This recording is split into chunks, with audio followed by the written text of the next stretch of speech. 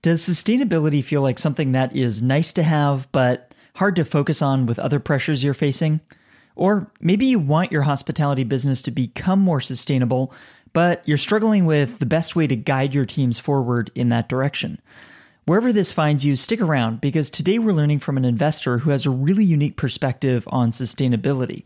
She owns a bunch of hotels and also started a company to help other owners and hospitality providers with practical steps that they can take to become more sustainable. This is Hospitality Daily, the show that helps you stay informed and inspired each day by the most interesting people in hospitality. My name is Josiah McKenzie, and my goal is to help you reconnect with why you work in this industry and get fired up to go out there, delight others, and reach your goals. Let's get started. Michelle Jensen Session is co-owner of Kensington Investment Group, a family company that owns, renovates, and manages a mix of commercial and hotel properties. On top of that, she is the co-founder of Aquarius Hospitality Solutions. And in this episode, you'll learn what sustainability really is and why it matters, top misconceptions about sustainability, and the surprising place to begin your journey. But we start out with Michelle sharing a bit of her personal story that led her to the work she does today. I have a unique background in that although I grew up with developer parents, I grew up in the Monterey Bay, which is a beautiful place to grow up. And I had a teacher, Mrs. Green, ironically, first grade, who had us collect pennies for the rainforest to protect biodiversity. And then later, I had a third grade teacher, Mrs. Blazner, who was working on the Monterey Bay Sanctuary, which protects the canyon in the Monterey Bay. So I was at a school that loved nature, that wanted to protect it. And my father's biggest fear as me as a child, he was afraid I was going to become a lawyer for the Sierra Club. And so as a developer, that terrified him. I did not do that, but I did go on to study environmental science. And I've always walked this line of being a small business owner and at the same time wanting to work on sustainability because big picture, I saw there is this need, right?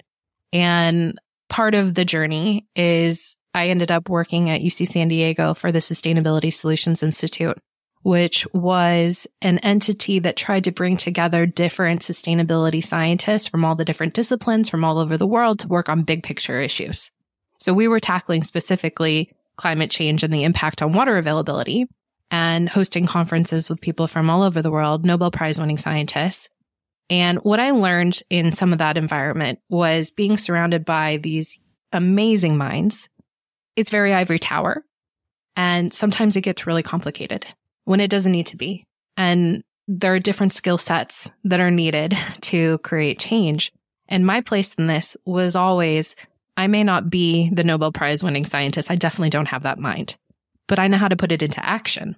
And I think it's that background in operations where that big picture scientific knowledge is fantastic, but how do you apply it on the ground? What does it look like in real life? And so even as a child, I would have conversations with my father, my developer father, about, if you could make a car that does 50 miles per gallon, why wouldn't you? And Dad, why would you put trash in your water that you're going to drink? Sustainability, I get it. It can be very polarizing. However, it just makes sense. And as business owners, we do a lot of things that are sustainable that we may not even realize. And we're doing it because it helps our bottom line, right? So for example, landscaping. My mom would drive the neighborhoods of our hotels to look at the different plants and see which ones are thriving, which ones do well here. What's natural to this environment? Mostly because she didn't want to have to replace the plants every year. And so a lot of those plants are water tolerant. She was doing sustainable landscaping without even realizing it. And it's the same thing with the way that we run our businesses. You buy products that are going to last so that you don't have to replace them. And then that doesn't end up in the landfill because that affects your bottom line. So part of what we're doing at Aquarius is we're celebrating what people are already doing. And then we're helping navigate some of the complexity of the sustainability web. Booking.com just put out this fantastic report with 32 steps for sustainability. And they have a great list of all the different accreditations. And there's a lot. And I've had conversations with hoteliers where They need to be certified because they're applying for RFPs for major companies for business travel like Google and Meta, and they don't know where to begin. And I don't blame them because it is incredibly complicated when you look at the site. And so my background is unique because I can help navigate some of those challenges, right? It doesn't have to be as complicated as it is. You start with what you're already doing, and then you build on it. I love it. I would love to hear how you define or how you think about sustainability, because it seems clear, but I think I hear different people almost talk about it in different ways. And you mentioned this 30 plus step checklist that Booking put out. Feels like a lot, but how do you define sustainability? That is an amazing question. And you know what? I don't think I've ever been asked that.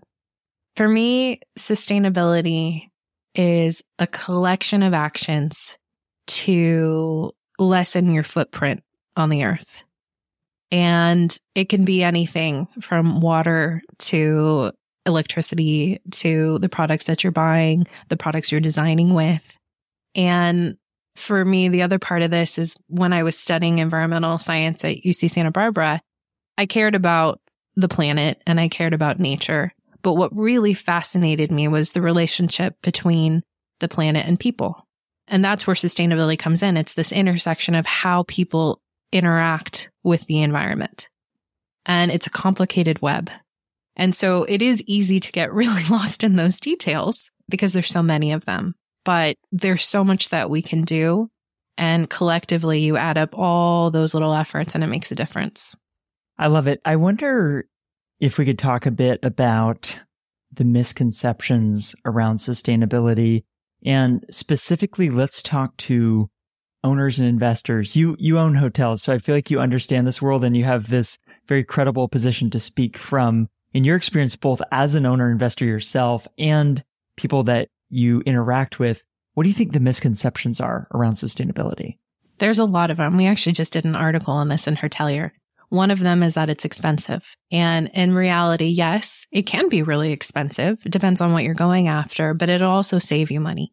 That's number one, that it's expensive. Number two, that it's complicated, right? It doesn't have to be. You can have people that help you with that. Number three, that guests don't care, that it doesn't matter, it doesn't affect your bottom line. In reality, Booking's report that they released, 80% of travelers are interested in sustainable lodging now. And it makes a difference on where they're booking. I think a perfect example of this, Apple just put out this fantastic video on sustainability with Mother Nature and Octavia Spencer. I thought it was phenomenal because I am not an Apple user. I might become one because of this video. And the way that they delivered sustainability in a boardroom in a playful way. Sustainability for me can be very dry. If you're just looking at data and you're trying to offset your carbon imprint, it can be very boring. However, there's also this side where it can be fun and playful. And the way that you talk about it, the way that you get people inspired to participate, it doesn't have to be that way. So those are some. There's 7 in the article, but for me, those are the biggest ones. It doesn't have to be expensive. It can actually save you money. Number 2, it's easier to implement than you realize. And number 3, there is a growing demand for this. And it is a hot topic and it's coming.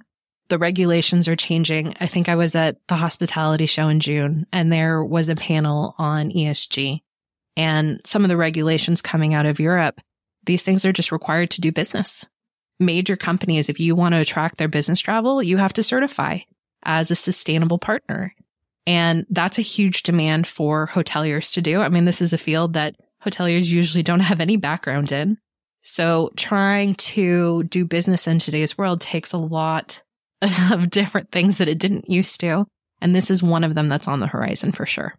That's great. We'll link to that article in the show notes along with that Apple ad. I think people should check out both of those. Tell us a little bit about moving out of the ivory tower into putting things into action. I think your background in operations, and again, as an owner, I feel like gives you this unique perspective to understand what's practical. How do we begin some early steps on this journey? You actually had a podcast that I listened to this morning that was very inspiring with Jacqueline. And she was talking about technology and AI and its role in hospitality. And the comment that I made, which I think you saw, was technology is fantastic. And we are absolutely, as an industry, catching up with other industries in terms of technology. The thing is, though, if you don't have the staff on the ground, technology means nothing.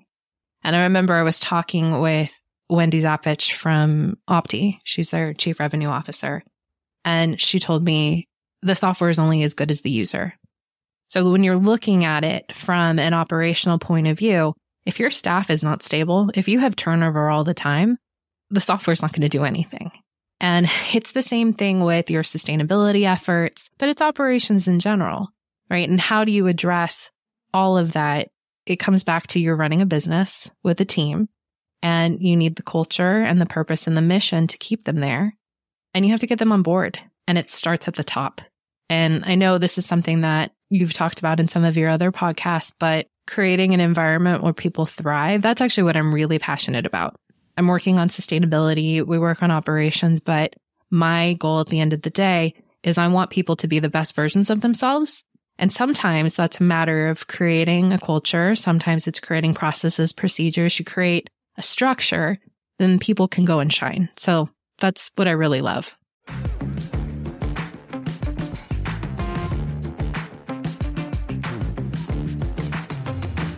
Before we go, I want to let you know about a few more things. First, if you haven't done so already, subscribe to this podcast on Apple Podcasts, Spotify, or your favorite app to stay inspired each day by actionable insights from the most interesting people in hospitality. Second, I've started sharing videos and photos from the stories on this show on Instagram and YouTube, so if you'd like to see those or watch along, I encourage you to follow Hospitality Daily there so we can stay in touch. Third, if you'd like to listen to more conversations like the one you just heard, visit this podcast website at podcast.hospitalitydaily.com. I've spent a lot of time building out this website because I want to make it really easy for you to listen to the topics and guests that you are interested in, whether that's culture and leadership or operations or technology or something else. Browse and search the entire library of more than 400 episodes for some of the top leaders and innovators in hospitality at podcast.hospitalitydaily.com to get ideas for delighting the people around you and reaching your business and career goals. I produce this podcast each day and give it away for free because I want us all to learn and grow together.